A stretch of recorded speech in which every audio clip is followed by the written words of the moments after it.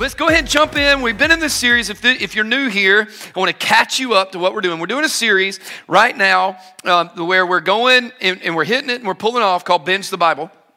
It's based off of your favorite Netflix series show. And you may be going, well, how do you know what that is? I don't. I just know how they're all set up. You know what I'm talking about. Like they'll release a season and you'll binge it, right? And then they'll leave a cliffhanger and you're like, oh my God, I can't wait for the next season, you know. And then the next season comes out and you'll binge it, oh my God, you know. And it's just this emotional roller coaster at all times in life. And I actually hate it. But that's me. I'm the guy, is anybody else with me in this? I'll go read the captions so that I know what's actually happening in the show before I ever watch the show. And then I'll never finish the show because I already know what's going to happen. That's what I do, and I enjoy it. And don't judge me. And so what we're doing is we're going through a book of the Bible essentially a week. And we're binging for a few weeks the Bible, and then we'll back off for a little while, right? So we're in season 2 of Binge the Bible, and we left off last week with the book of Judges. You can catch all the previous episodes on our on our YouTube channel, our podcast channel on Spotify and iTunes, and on our website. We left last week in the book of Judges, and we talked about, if you remember, if you were here, if you watched it, it's the cycle, right? It's the cycle that honestly, I believe that we're all living through today. I believe it's the current cycle of our lives and of, honestly, America today. It's rebellion to rebuke, right? And then rebuke to repentance, and then repentance to redemption. And then we just keep doing this thing. In our next step, or our challenge for the day was this.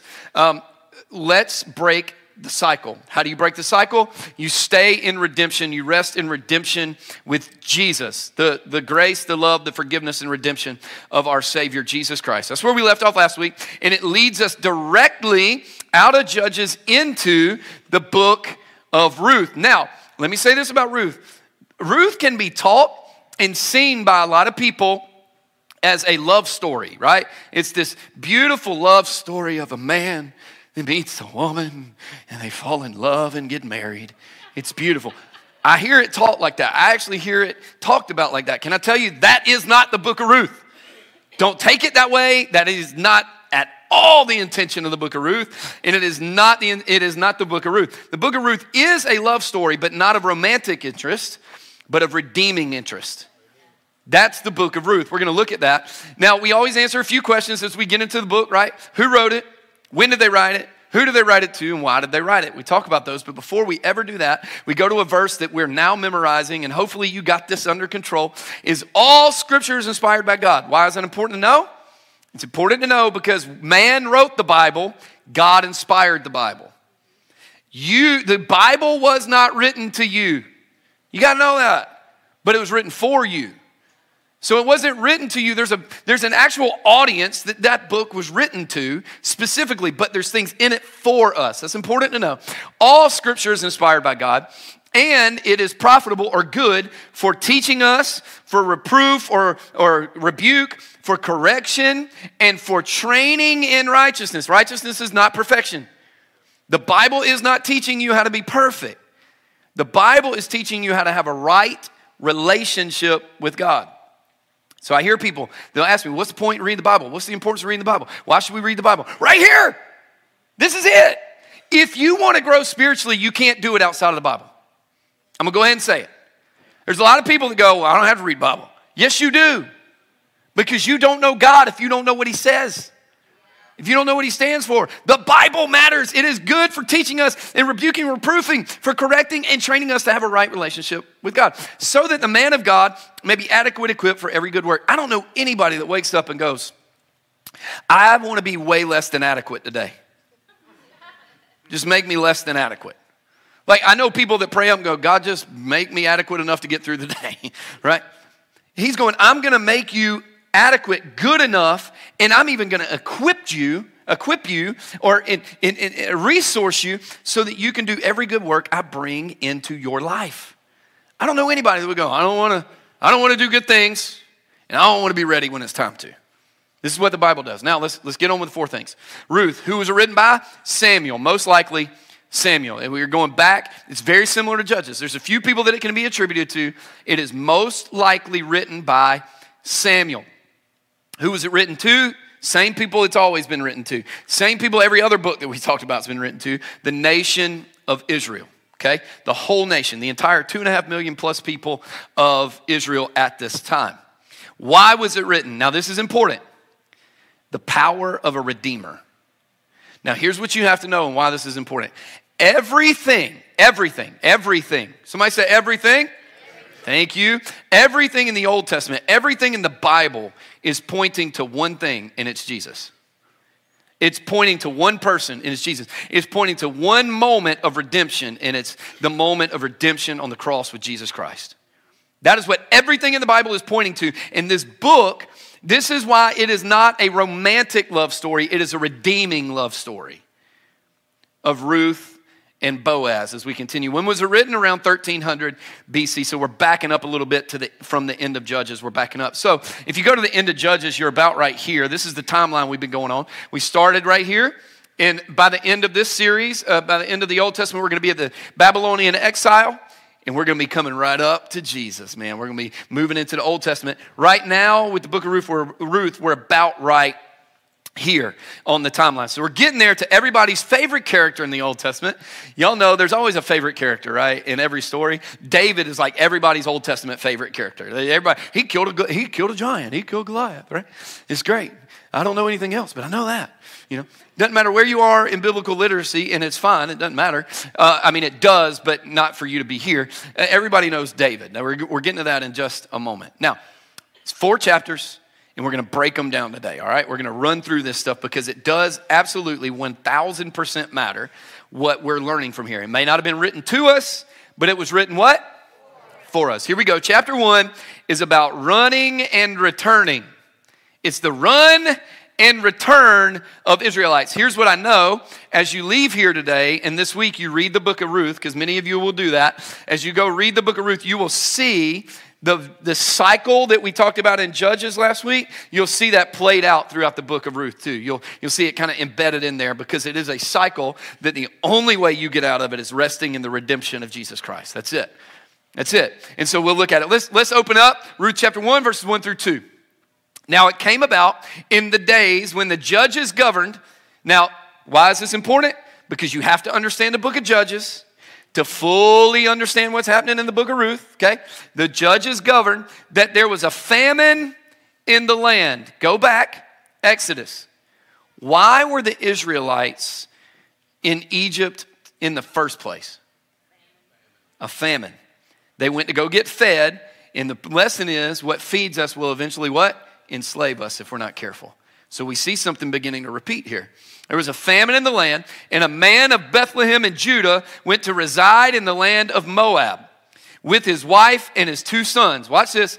The name of the man was Elimelech, and the name of his wife, Naomi. And the name of his 2 sons were that one and that one. I tried to say them earlier, can't get it right. Of these people, Ephrathites of Bethlehem in Judah. So they entered the land of Moab and remained there. Why were they running to Moab? Somebody tell me. The famine, right? Now, what was the famine? The famine was a consequence of sin. There was a rebellion that was beginning to take place in the time of the judges, and the consequence of the decisions they were making was a famine was coming. This is where people get hung up. How dare God rebuke me? How dare God have consequence? Listen, he may redeem you, but that doesn't mean he forgets the consequence. That did not excite a lot of people in the room. And it won't. They're living in that cycle. There was a rebellion that took place. Now there's a rebuke called famine that is taking place in the land. Now, here is what's interesting. Instead of walking through the difficulty of the consequence, they retreated. They ran away from the difficulty. How many times in our lives do we look at God and go, how dare you make me pay for the decision I made? How dare you not forgive the consequence? God, I'm supposed to do whatever I want to do, and when I pray, and when I give you my life, and when I say I'm sorry, God, that is when everything else goes away. That is not life. That is a fantasy that the enemy wants to sell us to make us doubt the power of God. That God does not do what he says he's going to do if he doesn't forgive the consequence. There is story after story after story in the Bible where God will redeem a soul, but he will not relieve a consequence. And we've got to be okay with that. And so instead of walking through it, it's like so many of us. No, I'm not going to walk through the difficulty. I'm going to run from it. I'm going to run from it. I'm going to get away from it. So they're in this thing. And there's a question like, all right, this is the Israelites, okay? This is one family in the Israelites.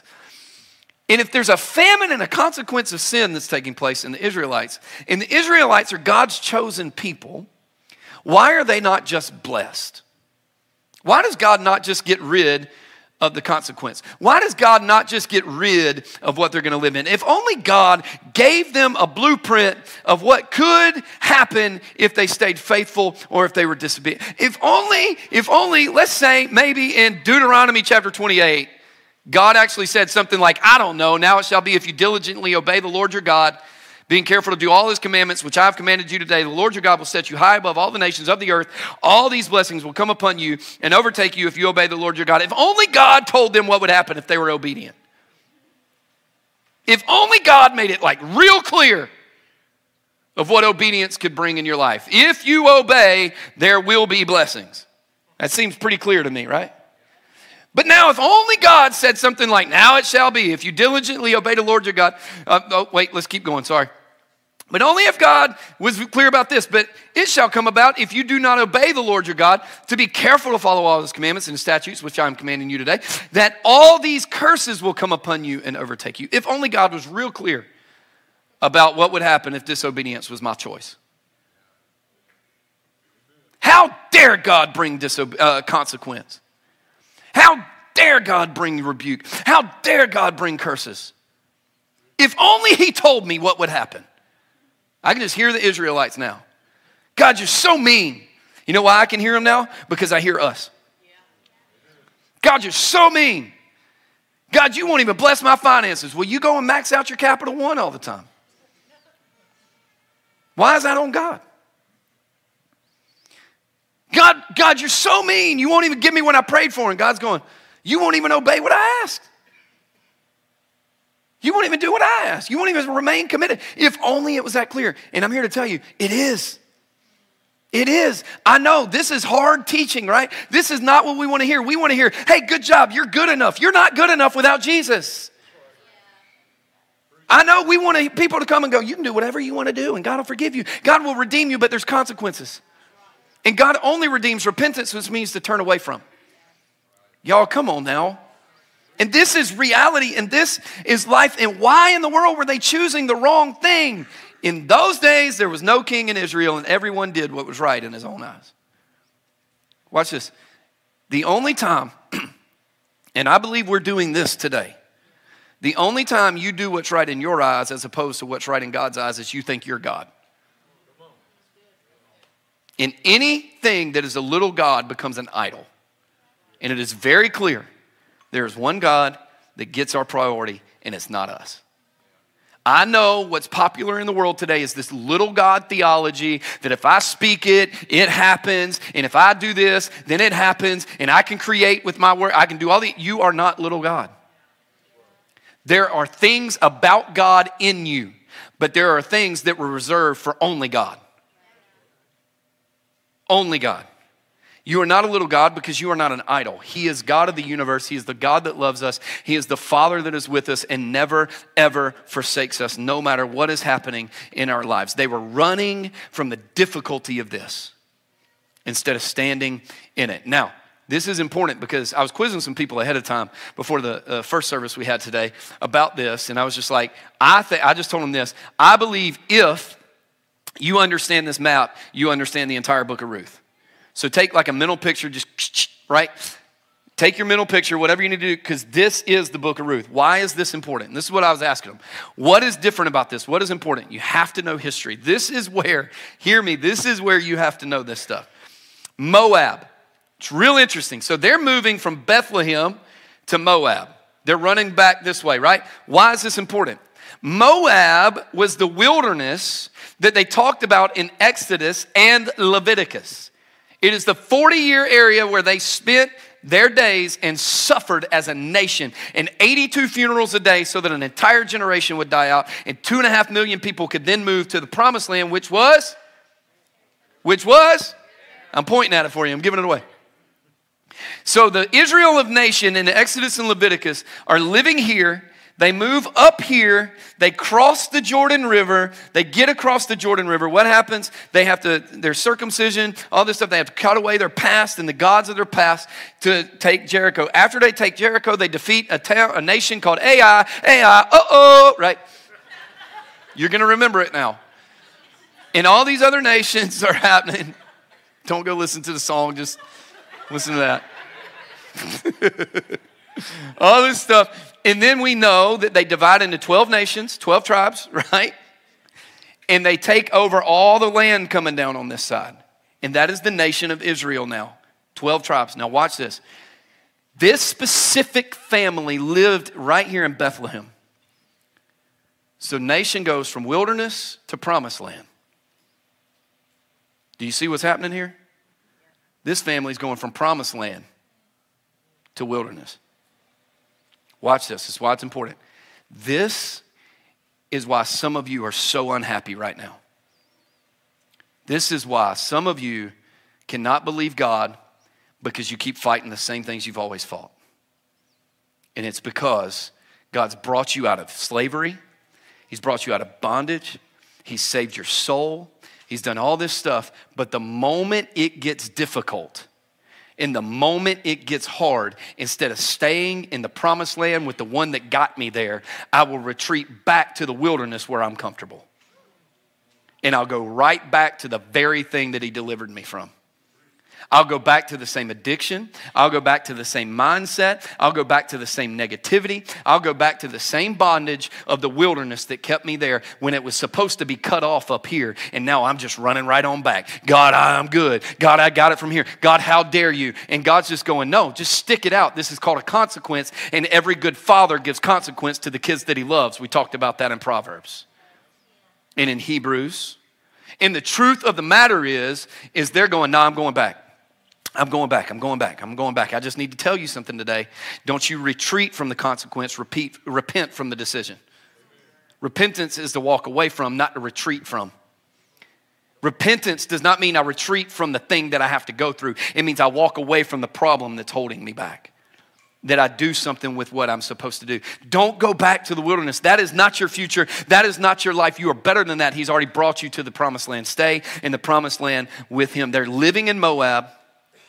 And they get more and more and more and more comfortable with Moab. Then Elimelech, Naomi's husband, died. And she was left with her 2 sons. And they took for themselves Moabite women as wives. The name of the one was Orpah, and the name of the other was Ruth. And they lived there about 10 years. And then both those 2 guys also died. You can figure out how to say that. And the woman was left without her 2 sons and her husband. Why does that matter? She now has no value. The only value you had in that culture as a woman was the men in your life. You couldn't get a job without them, you couldn't get money without them, and you had no value without them. This is important to understand. Why is it important to understand? They got so comfortable.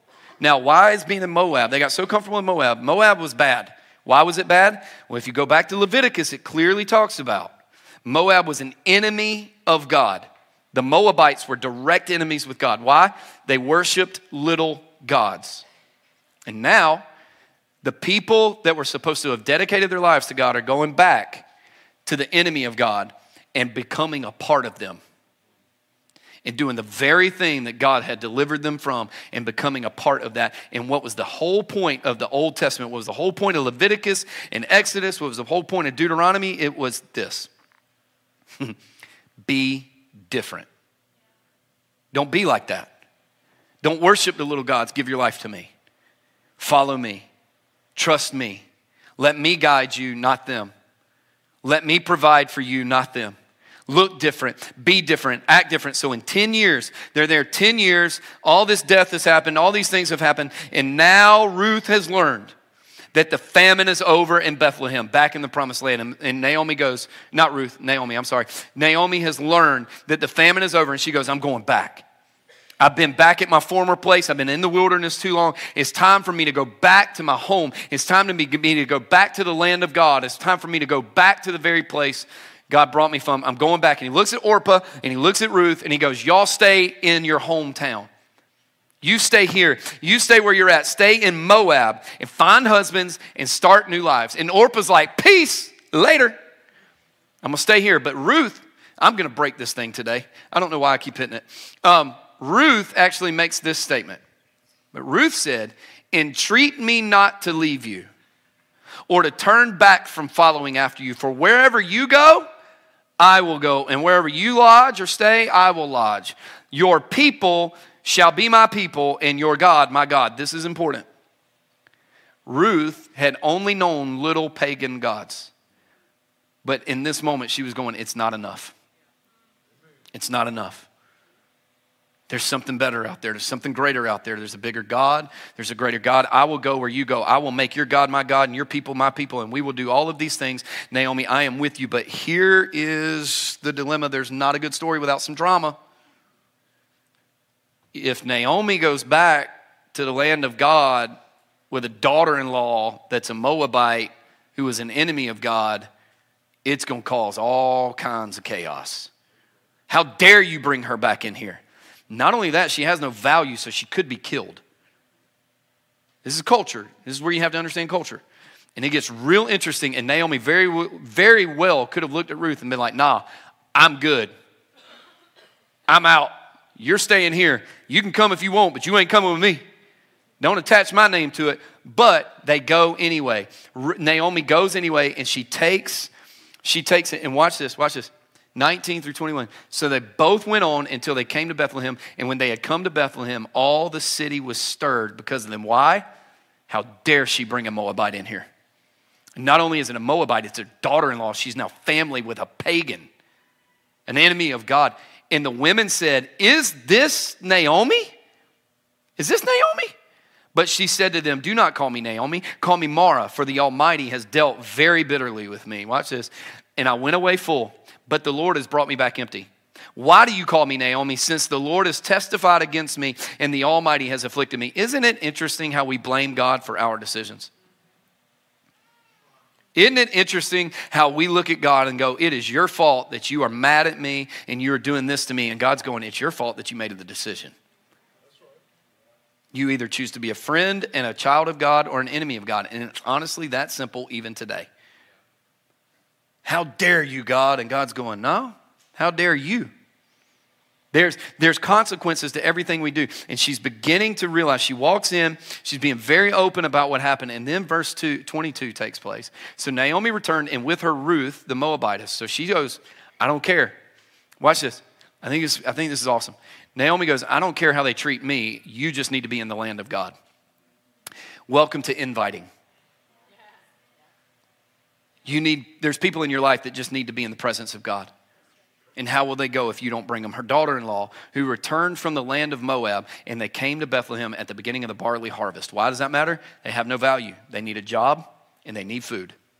And so now God is lining some things up in their lives. Here's your takeaway from chapter 1. Don't run from repentance.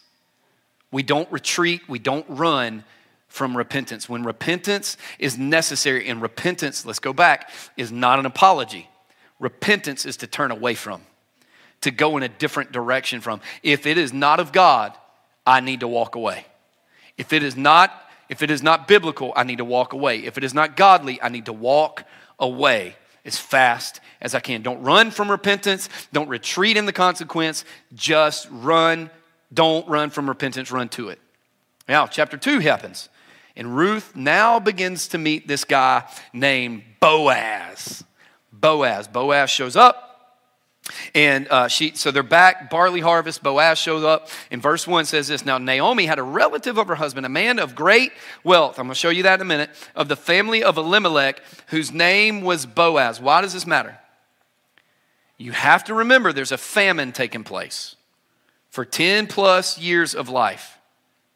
Some of you walked in here today and you feel like you're in a famine. You feel like you can't get enough peace. There's not enough grace. Nobody loves you. Nobody cares about you. Think I'll eat some worms. All that stuff. Y'all remember that little song. If you don't, you were deprived. You may be in a famine in your life today. A man of great wealth. Why does that matter? God can bring success in the middle of famine. God can bring success in the middle of famine. You may be in a famine today, and I'm not going to deny that some of you are. In fact, statistics would say that a large majority of you walked in here in some kind of famine in your life. But I need you to know that if I'm obedient to God in the middle of the famine, he can bring great success out of it. I can come out of the famine greater than I came in. I can come out of the famine more blessed than I went in. I can come out of the famine greatly. Now watch this. Let's keep going. And Ruth the Moabitess said to Naomi, please let me go to the field. This is a weird request. And glean among the ears of grain, following one in whose eyes I may find favor. And she said to her, go, my daughter.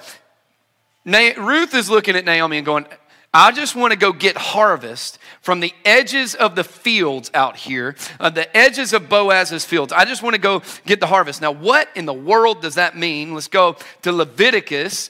I know it says Ruth down there, but it's not actually Ruth. Leviticus 19, verses 9 through 10 says this. Now, when you reap the harvest of your land, this is what she's referring to. You shall not reap the very edges of your field, nor shall you gather the gleanings of your harvest. And you shall not glean from your vineyard, nor shall you gather the fallen grapes of your vineyard. You shall leave them for the needy and for the stranger. I am the Lord your God. Here's what he's literally telling in Leviticus. God is setting a law. You only reap your harvest in the middle of your field. You leave the edges for anybody that needs what you have, and they can come and get it from there. You don't touch it. In fact, he says, if any grape, if anything falls off the vine, do not pick it up. Leave it on the ground, because there will be needy people that come into your life that need to walk into your field and get some of what you got. Here's the lesson. I can't utilize my energy, my finances, and everything I have in my life to the edges of capacity and not leave any margin for people that need me. There are people in your life that need your generosity financially. There are places in your life. This is why Radiate Church, we declare, and we will always be a generous church. We give to multiple organizations every single month so that we can be generous. Why? Because we leave the edges of the field. We take what we need and we leave the edges of the field for margin for organizations that need it so that we can fund what God has called them to do. If I don't leave margin, I've got nothing to give. I thought you'd be way more excited about that, but that's okay. No, you're good, because the reality is most of us eat our margins and our harvest. And so when other people show up in my life, I have no margin to bless them. I have no money to give to my church. I can't give 10%. I'm eating my margin. I can't give over and above. I'm eating my margin. Man, forget that. I can't spend time with you. I'm at the margin of my time. I can't give you anything more. I'm at the margin of my energy. I can't be in a life group. I'm at the and we're eating our margins. And God's going, if you leave the edges of the field, then you can be a blessing to people when they need it. If you'll do what I ask, that's the whole thing right there. And so what we can know is she is in Boaz's field, which means Boaz was a man of God, because he did what God asked him to do. He left it. So here's what happens. Verses 8 through 9 of Ruth chapter 2. Then Boaz said to Ruth, listen carefully, my daughter. So Boaz sees her out there getting from the edges. He starts to ask around about her, and this is what he says. He says to Ruth, listen carefully, my daughter. Do not glean in another field. Furthermore, do not go on from this one, but join my young women here. In other words, stay here. I'll provide for you. Don't go find other fields. Just come into this one. It sounds a lot like what Jesus would say to us. Don't find your provision anywhere else. I got you. I got enough margin. I got enough crops for you. Watch this. Keep your eyes on the field which they reap, and go after them. Indeed, I have ordered the servants not to touch you. And when you are thirsty, go to the water jars and drink from what the servants draw. He's looking at her and go, you don't need to go anywhere else. I got you. He felt drawn to a woman that grew up in an era and in a place where all they worshiped was idols. And he was a godly man. He was a man that trusted God. And even though she was a Moabite, He blessed her. Now watch what happens, what she does. Then she fell on her face, bowing to the ground, and said to him, why have I found favor in your sight that you should take notice of me, since I am a foreigner? Boaz replied to her, all that you have done for your mother-in-law and after the death of your husband has been fully reported to me, and how you left your father and your mother in the land of your birth and came to a people that you did not previously know. Watch this. May the Lord reward your work, and may your wages be full from the Lord, the God of Israel, under whose wings you have come to take refuge. He goes, I don't care where you've come from. I don't care what you've done. Essentially, here's what he's saying. I don't care where you're from. I love you where you are, but too much to leave you there. It echoes the very line in the very message of Jesus Christ in the love of our Father. Now, this is an odd response from here. Naomi to Ruth. The Lord bless him. When Ruth went back and told Naomi, Lord bless him, to her daughter-in-law. He has not stopped showing his kindness to the living and the dead. She added, that man is our close relative. He is one of our guardian redeemers. Now, this is important. You're going to want to highlight this. Guardian redeemers, kinsman redeemer. You'll see it in there throughout in the scripture, depending on what version you have. Here's what a redeemer does. A redeemer pays a price to make it, whatever it is, right. How can he pay to make something right if it's not wrong? He pays what we can't to make it right. It's the very reason Jesus is our Redeemer. He pays to make it right. Here's what a kinsman or a guardian redeemer does. He would buy a family out of slavery. If another country or nation came in and took one of his family members as slavery, he'd go buy them out of slavery. We are slaves to sin, but Jesus buys us out. Come on. He will buy back property that is stolen from them. It's in Leviticus 25 through 26. Why does that matter? Everything, the Bible says, everything that the enemy stole from you, he will give back.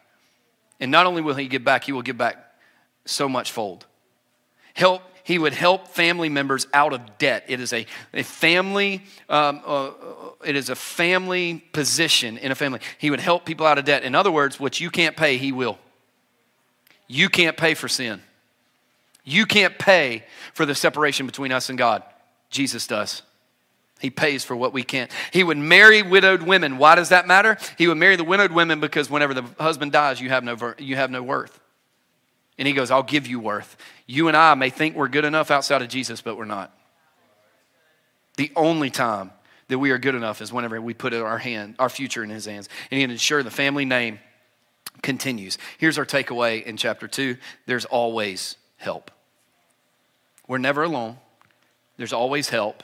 Every single time, every single place, every single moment we're in debt, every single moment this thing happens, there's always help, and his name is Jesus because he loves us. Chapter 3, we get a bachelorette story happening here. Boaz proposes, kind of. We'll look at it. It's interesting, right? He kind of proposes, right? So in Ruth chapter 3, 1 through 2, or 2b through 4, what is happening is Naomi looks at Ruth and goes, Ruth, we got to get you a man. You need a husband because you need value. We got to get you a man. And I know the man. He's a guardian redeemer. He's a kinsman redeemer. His name is Boaz. And I'm going to tell you, ever had somebody walk up to you and go, like for all you single folks, y'all ever had people come up, or maybe you were when you were single and now you're married, and people come up and be like, I had game back in the day. Let me tell you how to get a man. Let me tell you. This is what Naomi's doing. Like, let me tell you what to do, Ruth. I got you. He says, behold, he, being Boaz, is reaping barley at the threshing floor tonight. Here's where he's going to be, Ruth. I'm going to tell you how to, girl. She goes, go take a shower. Wash yourself because you stink. And anoint yourself. Put on your perfume, girlfriend. Let's go. And put on your best clothes. That stuff ain't going to work, Ruth. That stuff ain't going to work. It's stained. It's not. Put on your dress, girl. Show your shoulder. Let's go. Put on your best clothes. I'm having a little fun.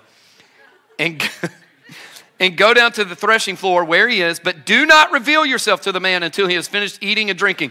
Let this be a lesson. Don't mess with a man until his belly is full. All right? Just leave him alone a little bit. Like, if he ain't listening, give him a sandwich and then give him 10 minutes, all right? Eating and drinking. Let's keep going. And it, and it shall be when he lies down that you shall take notice of the place where he lies. This is so weird. Stalker. Watch where he lays down. And you shall go and uncover his feet and lie down, even weirder. And then he will tell you what you should do. And she said to her, all that you say, I will do. That is bold. She's like, I'll go do it, whatever we got to do. And let me just tell you, this is not a steamy night on The Bachelorette, okay? This is actually not steamy or romantic at all. We've had a little fun. It's actually an act, every bit of this is an act of submission and humility on the part of Ruth. That's all it is. It's not anything to try to win him over romantically. It's for her to go, I want to submit my life to you. Sounds pretty familiar, right? Let's keep going, though, because it gets good. When Boaz had finished eating and drinking, his belly was full, and he was in good spirits. See, I told you, feeding a man makes him happy. It's biblical. He went over to lie down at the far end of the grain pile, and Ruth approached quietly. Y'all, in my head, this is how my... Shh, don't wake him. Don't wake him up. Ruth approached quietly, uncovered his feet, and laid down. Yeah, that's the thing, dude, makes feet cold. In the middle of the night, something startled the man. Well, that's shocking, let me tell you. I'm shocked he got startled after the first verse. He turned, and there was a woman laying at his feet. Ah! Right?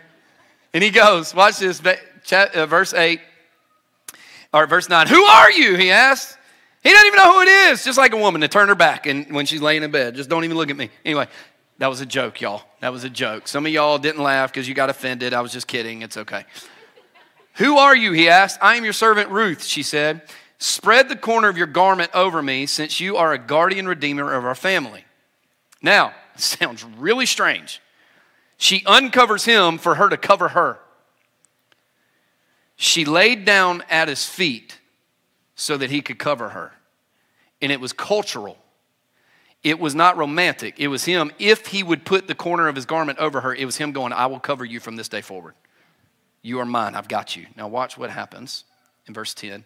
And then he said, may you be blessed of the Lord, my daughter. You have shown your last kindness to be better than the first by not going after young men, whether poor or rich. This is important. She could have went after anybody, but she went after the Redeemer. You can go after anybody. You can go after any little god you want to go after. You can lay your life down at the feet of any pagan you want to. Nobody can challenge that but you. It's your decision. But I believe God's going, but I will bless you when you come to me. I will bless you when you lay down at my feet. I will cover you when it's my feet that you come to. I will cover you because watch this in verse 11. So now my daughter, do not fear. I will do for you whatever you say. For all my people in the city know that you are a woman of excellence. They know that you came from Moab. They know you came from sin. They know that you don't have the best past, but they now know that you're a woman of excellence, and I will cover you from this day forward. It is the sign of a redeemer. Watch this. Run to redemption today. Run to redemption. All God is asking, all Jesus is asking is go to where he is and lay down at his feet and go, I can't do this, but I can if you'll cover me. Because I can't pay for it. And I can't redeem myself. And Jesus, I could go anywhere else. But I'm running to you. And I'm giving it to you. Now chapter 4 is going to go quick. Wedding bells. Wedding bells. I was going to call it happily ever after. But marriage isn't always happy. It's hard sometimes. You can call it whatever you want. I called it wedding bells because it felt fun. Wedding bells. Ruth chapter 4, 1 through 5. And now Boaz, now here's what happens. Boaz goes, I'll cover you. I'll take you as my wife. But again, drama. There's a relative that's closer to Naomi than me. He gets first right. If he doesn't want to redeem you, I will. So now Boaz went up to the gate and sat down there, and behold, the Redeemer, the relative whom Boaz spoking, was passing by. So he said, come over here, friend. Come here, friend. Sit down. And he came over and he sat down, and then he took 10 men of the elders of the city and said, sit down here. So they sat down. There's actually a big lesson in this. I just don't have time to go through it, but it's really good. I'll go through it one day in leadership. And he said to the Redeemer, Naomi, who has returned from the land of Moab, has to sell the plot of land which belonged to our brother Elimelech. Then Boaz said, on the day that you buy the field from the hand of Naomi, you must also acquire Ruth the Moabitess, the widow of the deceased, in order to raise up the name of the deceased on his inheritance. Here's what he's saying. You can't just have the stuff, you have to have the relationship. There's a lot of people that are seeking Jesus for his stuff. We want God for what he gives. And can I tell you something? I fully believe you can't have what he gives until you have who he is. It's a package deal. It's a package deal. And it's actually, this story is a reminder that it is our choice of what we get to do. Because watch this. Then the Redeemer said, I cannot redeem it for myself. Otherwise, I would jeopardize my own inheritance. In other words, you can decide to take the package deal or not. This guy says, nah. He goes, redeem it for yourself. You may have my right of redemption since I cannot redeem it. Which God are we going to turn to? Now here's the beauty. The deal is happening. The rose is being passed. I actually hate The Bachelorette, but it's being passed, right? All this stuff, like it's there. Now watch this. The story continues. 13 through 14. Now, so Boaz took Ruth, and she became his wife. And he had relations with her, and the Lord enabled her to conceive. And this is beautiful. And she gave birth to a son. And then the women said to Naomi, blessed is the Lord who has not left you without a redeemer today, and may his name become famous in Israel. Watch this. When Naomi came back from Moab, what'd she say? God left me. I get nothing. Woe is me. He took everything from me. And they look at her and go, no, see, Naomi, you're actually blessed of God. It just took longer than you thought it would. And it come in a different way than you thought it would. Your blessing from God may not be here yet. But can I tell you, if I follow him, it's on the way. Whatever it is, it may look different, it may feel different, and it may take longer than you think, but I'm telling you, it's on the way. You will be blessed of God if I am of God. I'm just telling you, your blessing may be on the way. Come on, somebody. You need some faith to know that it's on the way. Now, there's a small little Easter egg that happens to lead us into the next portion of Scripture, that every good show has an Easter egg. And the neighbor women gave him a name, saying, a son has been born to Naomi. So they named him Obed, and he is the father of Jesse, the father of David. Dun, dun, dun. We'll pick up on that next week. But here's your takeaway. Jesus redeems us. I know some of you today are in the Moab. You've been living in Moab. You were raised in Moab. You've never walked out of Moab. Or maybe you walked out of Moab and you walked back. You walked out of sin. You walked right back to it. You serve every God but the God. You've given your life to addiction and financial insecurity and other people and all this other stuff. And you're serving all these little gods. And God's going, I just have a redeemer that wants to cover you. And it doesn't matter where you're from. And it doesn't matter where you are. I love you there, but too much to leave you there. And I want to take you back to the promised land, but you have to be redeemed. You have to be redeemed because you have no value outside of the Redeemer. And I want to redeem you. And I'm here to pray two things today to close this out. One, there are some people in the room that, number one, you have to give your life and lay your life at the feet of Jesus. And go, cover me today. Cover me. I give you all that I have. I'm not the best. I've never been the best, but I lay my life down to you today and declare that if you'll cover me, I'll walk with you. I'll be with you. I'll give you all that I have. And Jesus is going, I want to cover you. I want to be with you. I want to love you. I want to walk with you through life. Just lay your life down. And then two, I'm going to pray that we become Naomi's. Because Ruth needed somebody that believed enough in her to go, we're going back to the land of God. I'm going to take you to a place where you can experience God. There are people in your life today that need somebody like you to bring them to experience God. And if you think somebody else will do it, I pray to God you're right. But what if you are the Naomi in their life? to bring them to a place. That's why inviting and prayer is so important. That's why we will never stop growing in this church. We will always do whatever we have to do to reach as many people as possible. So I'd love to pray with you today. If you would, just bow your heads. And there's a team of people that are going to begin getting ready to serve you on your way out today. But if you're ready to lay your life down and give your life to Jesus, thank you for giving me a few minutes today. These messages tend to take a little bit longer than normal, but they're so powerful.